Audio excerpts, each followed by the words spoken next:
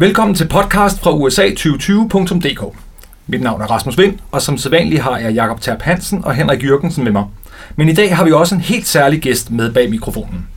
Han er journalist og tidligere chefredaktør, politisk kommentator og har selv virket som politiker. Han er forfatter og foredragsholder, men han er med os i dag, fordi han oven i alt det andet også er en af landets førende USA-kendere. Stort velkommen til dig, David Trads. Tak skal du have. David, der er jo mildest talt mange emner, som sådan nogle USA-nørder, som også kunne have lyst til at få dit syn på. Men først og fremmest så er du aktuel med din nye bog, Amerika, hvor er du? Kunne du ikke starte med at fortælle os lidt om den?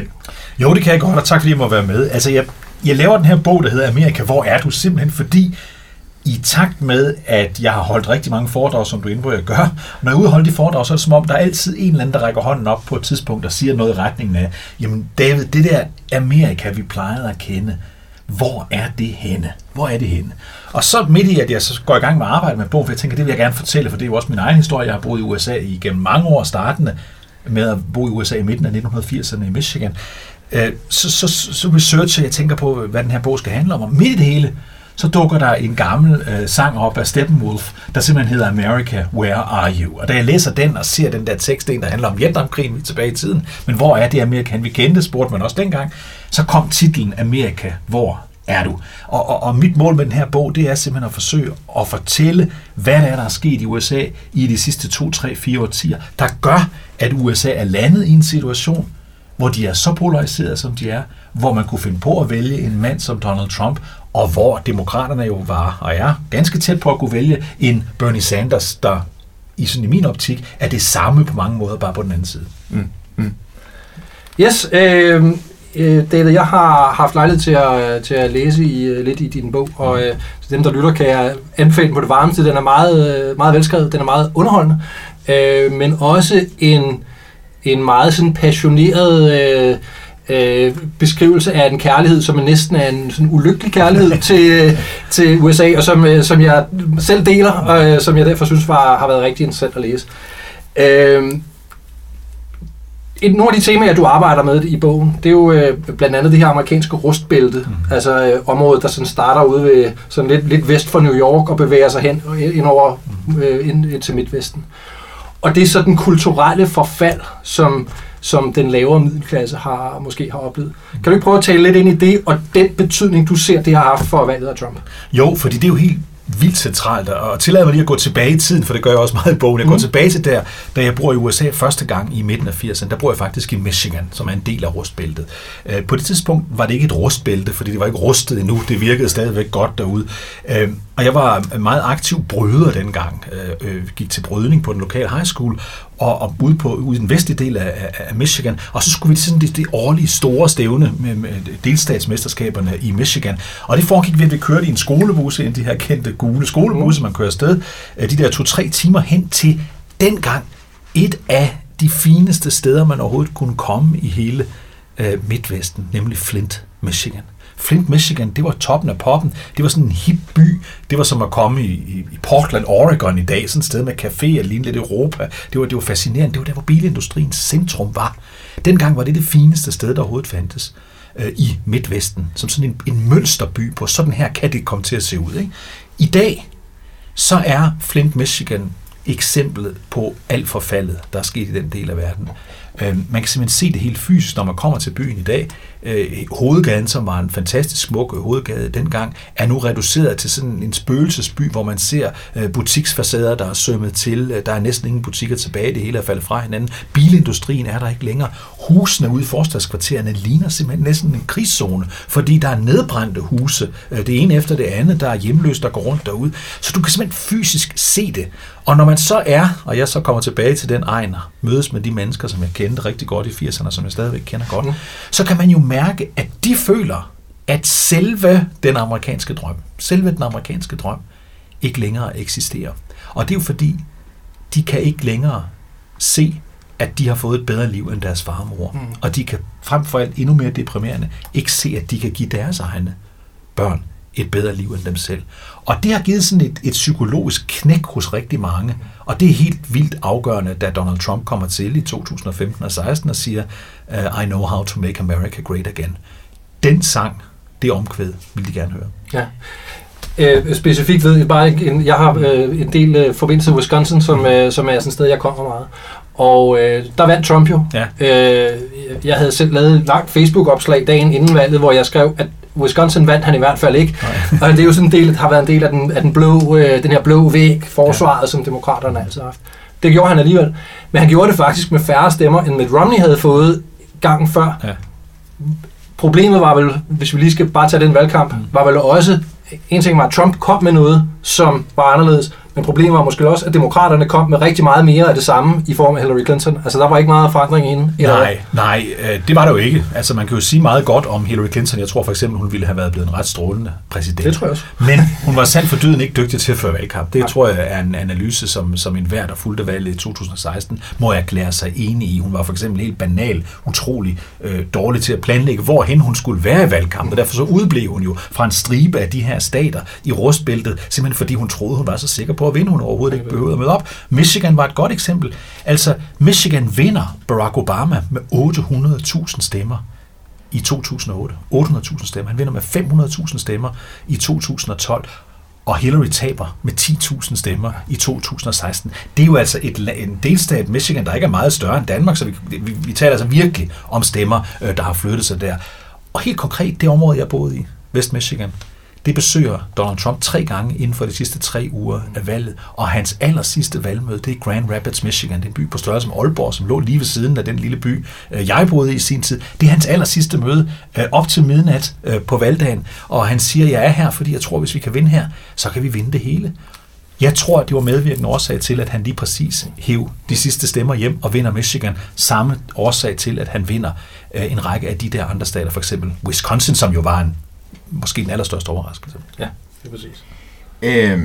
Man kan sige, at en af de fortællinger om 2016-valget var jo i høj grad middelklassens problemer. Mm-hmm. Noget af det, som så er blevet stillet spørgsmålstegn ved i senere studier af valget, der er kommet, er ikke, at det ikke så meget var den økonomiske del, snarere end det var holdninger til race, til immigration, måske lidt groft skåret op, men altså det her med, at man som hvid amerikaner, ikke alle, der måske synes det, men visse i hvert fald, føler sig truet af den her majority-minority-fortælling. Det er vel også et billede, som du har kunne genkende, tænker jeg. Ja, altså igen, tillad mig at gå tilbage til Michigan 1980'erne, den skole, jeg gik på, pænt stor high school, 800-900 elever. Alle som i hver eneste, der var på den skole, var hvide. Alle sammen. Alle eleverne, alle lærerne, alle kantinepersonalet, viceværterne, alle var hvide. Jeg spillede også fodbold der på skolen, og der var vi selvfølgelig alle sammen hvide, også der var på holdet, træneren var hvid osv. Jeg er så tilbage i 2012-valgkampen faktisk, der hvor Obama vinder over Romney, der er tilbage på min gamle high school lige på det tidspunkt, for det var om efteråret valget er, så jeg er derovre på det tidspunkt, hvor fodboldsæsonen også er i gang. Og jeg, fordi en af de trænere, jeg havde dengang, var stadigvæk sådan en slags holdleder på holdet på nuværende tidspunkt, så jeg får så lov til at sidde altså der, hvor på bænkene, mens der udskifterne sidder der, og så opdager jeg til min overraskelse, at træneren simpelthen er nødt til at råbe kommandoerne til spillerne på skift på spansk og på engelsk. Fordi nu er der omkring en femtedel af eleverne på den her skole, der er Hispanics. En kæmpe forandring i USA siden 80'erne og 90'erne, ikke sandt? Og det kan man jo sige, at det ikke lige meget. Har det gjort USA rigere og bedre? Jo, det har det måske nok, men rigtig mange mennesker, Jacob, jeg tror, det er det, du antyder her, for rigtig mange mennesker er det ikke rart at se, at USA ikke længere er et klart hvidt domineret land, et klart kristent land, vel at mærke protestantisk helst, og frem for alt, de har virkelig svært ved at forstå, at ikke alle taler engelsk. Så de mennesker, der sidder der i den der gruppe og synes, at omkalfatringen af det amerikanske samfund, den er for voldsom, de er jo meget bekymrede, og de synes jo, og jeg vil også sige med rette, at Hillary Clinton var en eksponent for, at alt det der var godt. Alt det der med nogle værdier, der var skiftet, var godt, og nu taler vi bare om nogle ting. Vi kunne også tale om at være homoseksuel eller transkønnet, som er det værste, man ved i den del af Michigan, jeg boede i. Nogle religiøse spørgsmål. Der er mange af de her spørgsmål, hvor man jo også må sige, at der er næppe noget andet vestligt samfund, der ændrer sig lige så meget på 3 årtier, som USA har. Ja, når man så kigger på det i 2020 lyset, den valgkamp, vi skal til at have, det bliver som det ser ud nu, enten Bernie Sanders eller Joe Biden, der skal op imod Trump. Det må vel også være et emne, der kommer til at fylde meget for mange i den valgkamp stadigvæk. Ja, og også fordi, at du kan sige, hvis man synes, at det der, at den hvide dominans var for nedadgående i 2016, ja, så kan vi jo bare kigge på enhver statistik for 17, 18, 19 og nu 20, og så kan vi se, at den hvide dominans er faldet yderligere. Ja. Og inden ret lang tid, så får vi det, som du selv benævnte før, nemlig et minority-samfund, altså et samfund, hvor den samlede andel af minoriteter af forskellige slags lagt sammen bliver større end den hvide befolkning. Det går så hurtigt, det går så voldsomt hurtigt, at det er klart, det er en stor central del af Donald Trumps fortælling. Det er, at altså Make America Great Again, det handler jo også om, det er jo sådan en hundefløjte, der er i gang. Det er jo også, at jeg vil lave Amerika om til det Amerika, som du og din bedstefar og sådan nogen godt kunne lide, nemlig det hvide, kristne, engelsktalende Amerika. Det er stadigvæk en stærk ting for ham.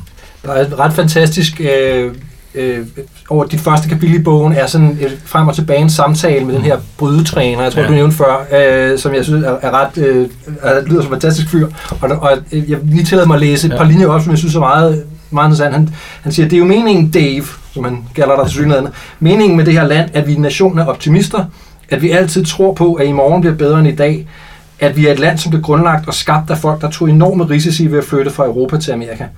Og så slutter han af med at sige, det er vores DNA, men det er, for nu at være helt ærlig, længe siden, at jeg har følt den optimisme. Jeg synes, vi er på vej ned ad bakke. Vi er ikke så unikke længere. Nej. Og jeg synes, det er et enormt fantastisk citat, fordi det er meget godt sådan indkapsler det her exceptionalisme. Ja. Og sådan, exception kommer jo af det betyder to ting. Det betyder en undtagelse. Altså, at man er noget særligt, noget lidt mærkeligt, noget anderledes, men det kan også betyde exceptional, altså fantastisk. Ja. Og amerikansk exceptionalisme er sådan lidt begge dele, tror jeg. Jeg tror, det rummer begge dele.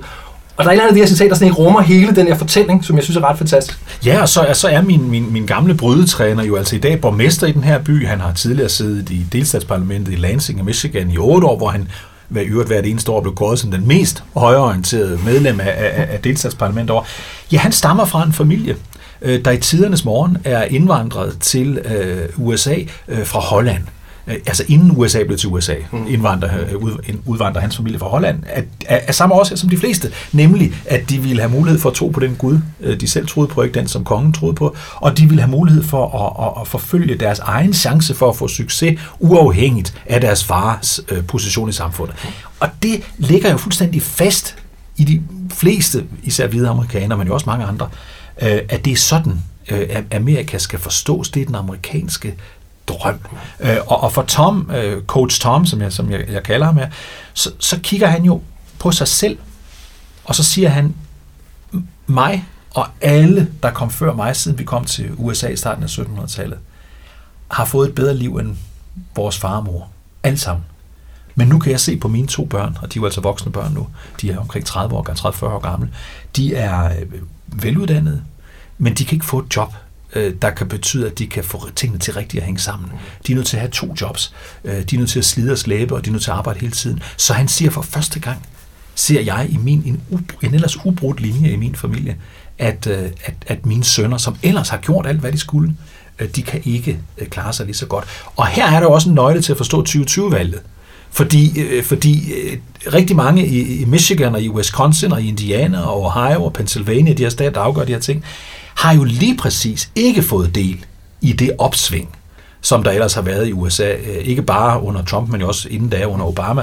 De har ikke oplevet, at deres liv er blevet bedre, så de er måske stadigvæk provokeret af at læse meningsmålinger, der siger, eller ikke meningsmålinger, men historier om, hvor godt det går i USA, fordi det går ikke bedre for dem. Og nu siger du selv, det har egentlig ikke ændret sig under Trump. Altså Trump skulle ligesom være frelseren, der skulle komme og fikse det.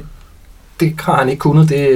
Han har også været vanskeligt, vil jeg sige. Der er nogle underliggende strukturelle strømninger, som gør, at det er lidt svært, ikke? Ja. Men kommer det til at bide ham i haserne ved valget, tror du? Altså, hvis man kigger, og det er jo, jeg har jo den holdning, vurdering må det hellere være, at jeg jo faktisk tror, at den demokrat, der ender med at blive kandidat, vil kunne slå Trump ved valget i november måned. Jeg er ikke sådan de er så utrolig mange, der er pessimister, og når jeg siger pessimister, så er det fordi, de egentlig ikke er glade for Trump, men som siger, vi tror, at Trump vinder igen, fordi det går godt med BNP-væksten, det går godt med arbejdsløshedstallene, det går godt med aktieindeks osv.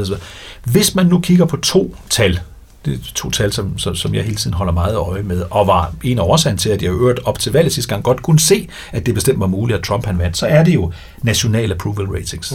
Det er et vigtigt tal at kigge på, fordi det er en strømpil.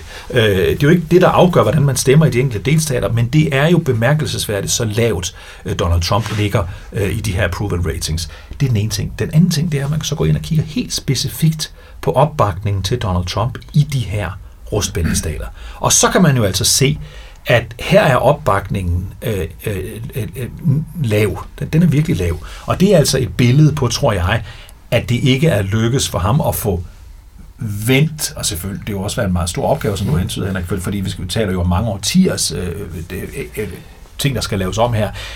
Altså, det er ikke lykkes for ham at skabe en optimisme hos den almindelige amerikanske middelklasse borger i forhold til, at det går bedre i USA. Og hvem kan så bedst det af Biden og Sanders, tror du? Ja, nu er vi jo tilbage til, at det er Biden og Sanders, der er de 2 kandidater, ikke sandt? Det kan godt være, at jeg vil tro, at en af dem, der nu er faldet ud, ville have klaret sig bedre, men nu er vi der. Nu er det altså Joe Biden. Og det er nu lige så hvem? Jamen altså, personligt tror jeg, at Elizabeth Warren ville have stået utrolig stærkt i en valgkamp mod hende, men jeg må bare konstatere, at det kunne hun ikke overbevise de demokratiske primærvælgere om. Jeg synes, hun er fremragende. Jeg synes jo også, at Mayor Pete var et dygtigt, frisk pust i kampagnen. Jeg kunne faktisk også godt lide Amy Klobuchar. Ja. Det er ikke, altså, jeg synes ikke bare, det er bare sådan helt banalt. Jeg synes ikke, det er nogen god idé, at en præsidentkandidat er så gammel, som Joe Biden og Bernie Sanders er. Helt ærligt, fordi jeg spurgte selv min mor forleden dag, som lige er blevet 80, var det ikke noget for dig at stille op? Og så siger hun selvfølgelig nej, og så siger hun, at de fleste, hun kender, altså, der er jo en årsag til, at man bliver pensioneret omkring 70 år, så videre. Det er fordi, at det er lidt... Det bekymrer mig. Og jeg mener, det kan være en alvorlig hindring op i sådan en officielle valgkamp går i gang, at det her aldersproblem stilling bliver alvorligt. Men af de 2, der er tilbage, der er jeg slet ikke i tvivl, at den stærkeste kandidat, og også efter min mening den bedste kandidat, det er selvfølgelig Joe Biden, som står til at vinde på nuværende tidspunkt. Det er simpelthen fordi, jeg har ikke fantasi til at forestille mig, at amerikanerne som sådan, altså at der skulle være et flertal af amerikanere, der ville ønske, at en politiker som Bernie Sanders med så ekstreme holdninger i en amerikansk kontekst, som han jo har. Jeg kan simpelthen ikke forestille mig, at han ville kunne vinde, når det kommer til stykket. Så derfor tror jeg, at Joe Biden er den rigtige. Han er en moderat, lidt højreorienteret demokratisk kandidat, som har bevist i den evighed, han har været aktiv i politik, for det er jo her kommet som en fordel, at han rent faktisk kan samarbejde hen over midten, across the aisle, som man siger derovre, med det andet parti. Og det tror jeg faktisk, der er rigtig mange amerikanere, der tænker, hvor ville det være dejligt, hvis vi kunne vende tilbage til et tidspunkt, hvor vi ikke hader hinanden, men hvor vi faktisk kan tale med hinanden. Jeg kunne forestille mig, at du også har rejst i USA, arbejdet med bogen i valgkampens spæde begyndelse i hvert fald, og har observeret en række forskellige tendenser. Joe Biden slår sig op som kandidaten, der er electable, slå Trump. Bernie Sanders kører selvfølgelig også rigtig meget på at kan slå Trump, tage udgangspunkt i en masse meningsmålinger, der indikerer, at han kunne slå Trump, men har jo selvfølgelig også kendetegnet med, som du er inde på, det her med det socialistiske, den sundhedsdagsordenen. Hvad er det for et skel, du sådan særligt ser mellem Joe Biden og Bernie Sanders, og hvad er hele det skel i virkeligheden et udtryk for? Altså noget, jeg synes, der var helt vildt interessant i det, der skete i de sidste få dage i USA, det er jo, at du havde en Bloomberg, der havde alle pengene. Man siger så tit, kan man ikke købe sig til en sejr, og man har talt mange, den der vinder altid, den der flest penge. Og her har vi altså en mand, der havde uanede mængder af penge. Det hjalp ikke.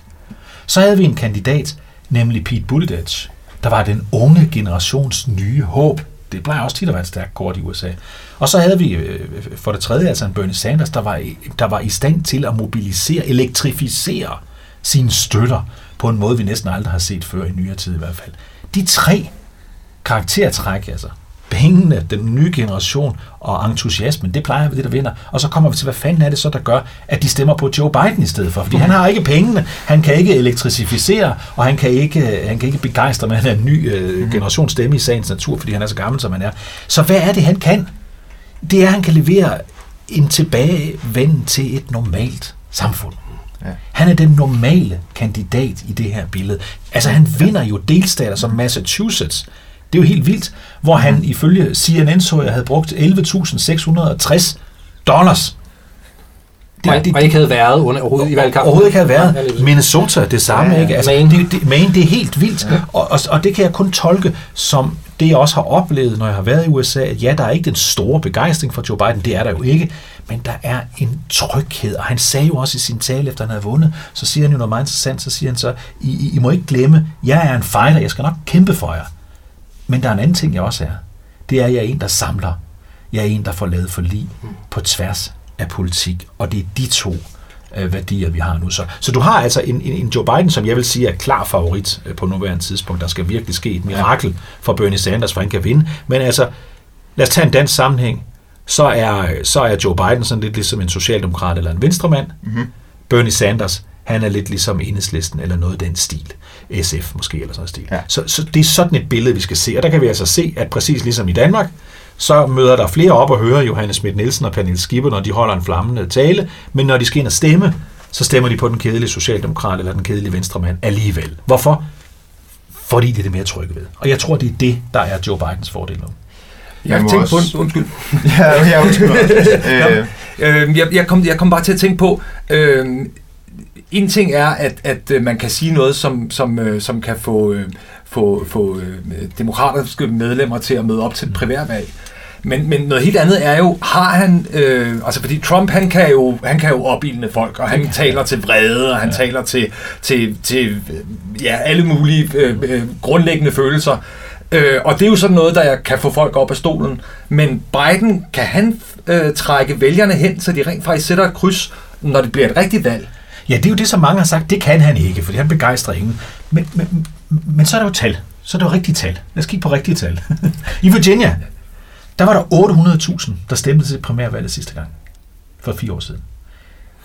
I den her uge var der altså 1,2 millioner. Og Joe Biden vinder big time.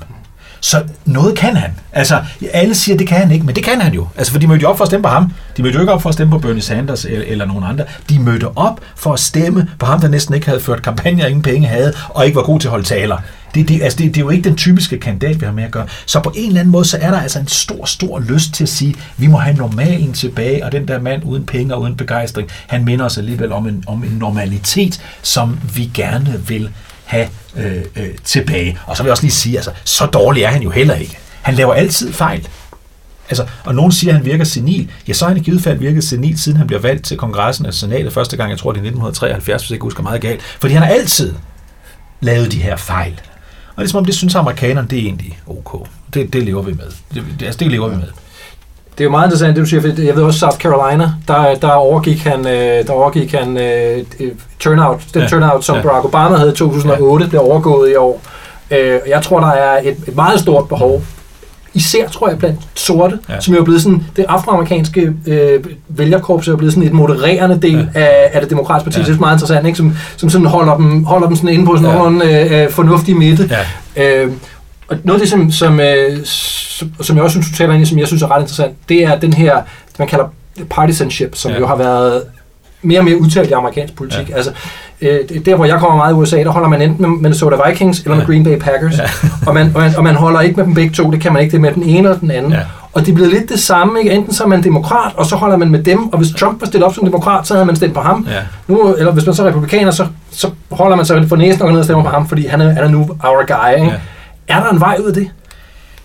Ja, det tror jeg, der er, fordi hvis man nu kigger på politik i Amerika og resten af verden, så kører det jo ofte i sådan nogle store rollercoaster rides, og nogle gange så har vi nogle vilde kandidater og stemmer på dem, og næste gang så vender vi så tilbage, ikke? Altså hvad det hele siger, tese, antitese, syntese. Vi har sådan et forløb, det har vi ofte også i politik, så man kan godt vende tilbage til noget normalt, selvom man må jo konstatere, at USA har udviklet sig noget mere i retningen af ikke at samarbejde i løbet af de sidste mange årtier. Så det er muligt igen. Husk på, at Bill Clinton, da han er præsident for eksempel i 90'erne, han er også udsat i starten for en voldsom partisanship og utrolig svært ved at få noget igennem, hvorefter han på grund af sin dygtighed til at lave kompromiser jo faktisk fik skabt en periode, hvor man igen nogenlunde kunne samarbejde. Så det tror jeg godt er muligt igen, men man må virkelig ikke underkende. Og det ved enhver, der er i USA i de her år jo, hvor meget voldsommere opdelingen er i dag, end den har været i umindelig lang tid. Altså, vi skal vel tilbage til sådan slut 60'erne, start 70'erne, med ungdomsoprøret, Vietnamkrigsmodstand og alle de der ting, til at være tilbage til et tidspunkt, hvor og selvfølgelig borgerrets for kampen på det tidspunkt, altså, hvor konfrontationen kunne være så hård. Men altså, lad mig give et eksempel. Min søn, der fortalte det, som jo har boet med os i mange år i USA, og nu er han voksen, men han var tilbage og besøge sin bedste ven i USA sidste sommer. Hans mor de skulle så køre med hans mor op til et sommerhus, og moren, hun er glødende demokrat, venstreorienteret. Så en af de, der findes i Washington D.C., der er mere venstreorienteret end Bernie Sanders, tror jeg faktisk. Og på vej op til den her middag, de skulle til sidste sommer, oppe i Massachusetts, der fortæller hun mange gange, I må simpelthen ikke tale om politik, når jeg kommer op, for mine 2 brødre, de er glødende Trump-tilhængere. Og Anders, min søn, som er mere diplomatisk end jeg er, han bliver så placeret sådan hen i hjørnet, i sådan et sommerhus, kender godt sådan et hjørne, hvor man ikke kan komme væk fra, når man sidder derinde til middagsbordet. Og han er opmærksom på, at han ikke skal sige noget, men de her 2 brødre har altså den der røde cap på, hvor der står Make America Great Again. Og vi næsten lige satte os, de næsten lige satte sig ned, så spørger de Anders hen over bordet, du er fra Danmark, ikke? Jo. Så hader du vel Donald Trump. Og så prøver han sådan på at snakke udenom det, men nej, sig det nu, svar nu. Hader du ikke Donald Trump? Du er jo socialist, du er jo fra Danmark, ikke? Og så siger han, nej, men jeg ville måske have valgt en anden. Og fra det øjeblik, han sagde det, så eksploderede selskabet, så efter ganske kort tid, så forlod de simpelthen stedet. Og det her er bare en episode af sådan nogen, som der er så mange af i de her tider, fordi vi taler ikke bare om politisk uenighed, vi taler om had hos mange mennesker. Et koncept, der er fremkommet, politologen Alan Abramovich, mener jeg ham, der har opfundet det hedder negative partisanship. De simpelthen går ud på, hvis vi sådan bliver i sport, metaforikken som United-fans, David og jeg, vi forestiller os, at årsagen til, at vi holder med Manchester United, det er i bund og grund, fordi... Og det gør vi jo. Ja, det gør vi. Ja. Nu er også med på det. Nej, det er vigtigt. Årsagen til, at vi holder med dem, det er mere af hadet til Manchester City, end det er kærlighed til Manchester United. Nu taler du også om den her meget skarpe opdeling. Det må også være et billede, som du har set, at man simpelthen er sammen med sit eget parti, fordi man hader de andre mere, eller hellere vil undgå det andet parti, end man vil have sit eget. Ja, og det er jo det, der bliver afgørende, når vi kommer til selve valget i november måned. Det er jo, hvilken side kan mobilisere flest, og der bliver en meget, meget stor del af at mobilisere jo had til den anden. Det bliver simpelthen had til den anden, det bliver en helt afgørende værdi. Altså, når du nu bliver det fodboldsprog, så kender vi jo også, alle os, der holder med United, glæden ved, når Manchester City bliver dømt ude af Champions League. Det er en stor fornøjelse, en stor glæde, der kan kompensere for vores egen uformåenhed kortvarigt, ikke? Og i den valgkamp, der kommer, der er der jo grund til at tro, at vi kan få en rekordhøj deltagelse. Ja. Fordi på den ene side har vi altså en Trump, der er enestående dygtig til at mobilisere sine, og på den anden side, så skal demokraterne jo have en, der også kan mobilisere vrede demokratiske vælgere. Så jeg tror, at vreden, som jo normalt ikke er en stærk værdi i amerikansk politik, altså der var jo ikke tilfældigt, at Barack Obamas kampagne hed Yes, We Can, for det er det normale i USA. Det er, at jeg fortæller om, hvor fantastisk vi har det. Vi bor i verdens bedste land, men hvis jeg kommer til, så bliver vi endnu bedre. Det er jo den normale amerikanske fortælling. Næsten alle præsidenter har sagt sådan noget. Trump var det modsatte. Han var den negative kampagne, men han vandt på det. Og jeg kan tydeligt huske Rufus Gifford, altså den tidligere ambassadør her i Danmark, sige en gang til mig, han kan ikke vinde Trump, fordi man kan ikke vinde i USA på en negativ dagsorden. Det kunne man så godt. Og man kan jo også godt høre, for nu at sige det mildt, at de demokratiske kandidater på nuværende tidspunkt, de holder sig jo heller ikke tilbage med at tale negativt om Donald Trump. Og jeg siger negativt, altså virkelig negativt, ikke? Jo. Ekstremt negativt. Ja. Men jeg tror, vi skal til at runde af. Jeg er nødt til at stille dig et sidste spørgsmål. Det er sådan et rigtig unfair møgspørgsmål, som kan komme til at bide dig i haserne, så du må sige til, hvis du ikke vil svare. Ikke? Hvem, du var inde på det før. Han vandt med nogle meget snævne markeder i Midtvesten, Donald Trump. Ikke? Altså, der var, tror 72.000 stemmer på over Michigan og Wisconsin og Pennsylvania, tror jeg, til sammen, der skulle have flippet, så havde Hillary vundet. Hvem vinder? Altså, i politik er, hvad man siger, 100 dage en evighed, og der er mere end 100 dage til valget. Ja. Men hvis jeg nu skulle gætte i dag, hvis jeg nu forestiller mig, at valget var i dag, og det var mellem Joe Biden og Donald Trump, så ville jeg tro, at Joe Biden ville vinde. Men jeg er oprigtigt bekymret for, om der kan opstå en situation med Joe Biden, hvis han skulle blive kandidat, og sådan set også, hvis det skulle blive Bernie Sanders hen over efteråret, at de får helbredsproblemer, og det kan slå det hele omkuld. Så derfor tør jeg ikke andet end at sige, hvis det var i dag, og Joe Biden havde den form, som han har i dag, så vil jeg synes, han har en rigtig god chance for at vinde. Du kalder jo bogen Amerika, hvor er du? Ja. Jeg sidder og tænker på, finder du det svar under præsidentvalgkampen, eller hvornår tror du i givet fald, du vil finde det? Ja, det kommer jo an på så meget. I min bog har jeg 2 kapitler, som jeg selv finder meget interessant om, hvad skal man sige, det nye Amerika. Nemlig dels Texas, som et eksempel, og Florida som et andet eksempel. Nemlig eksempler på stater, hvor Hispanics fylder så enormt meget. Kalifornien er jo en tredje selvfølgelig, men det er ikke en stat, der kan skifte side i et valg, den er altid demokratisk, eller i hvert fald i nyere tid altid demokratisk. De 2 andre kan godt skifte side. Og der vil du jo kunne se, hvis de her minoriteter, Hispanics i særdeleshed, hvis de skulle ende med at møde op i større antal, end de gjorde sidste gang, så vil det jo kunne få en afgørende faktor på valget, for vi ved, at Hispanics alt overvejende stemmer på demokraterne.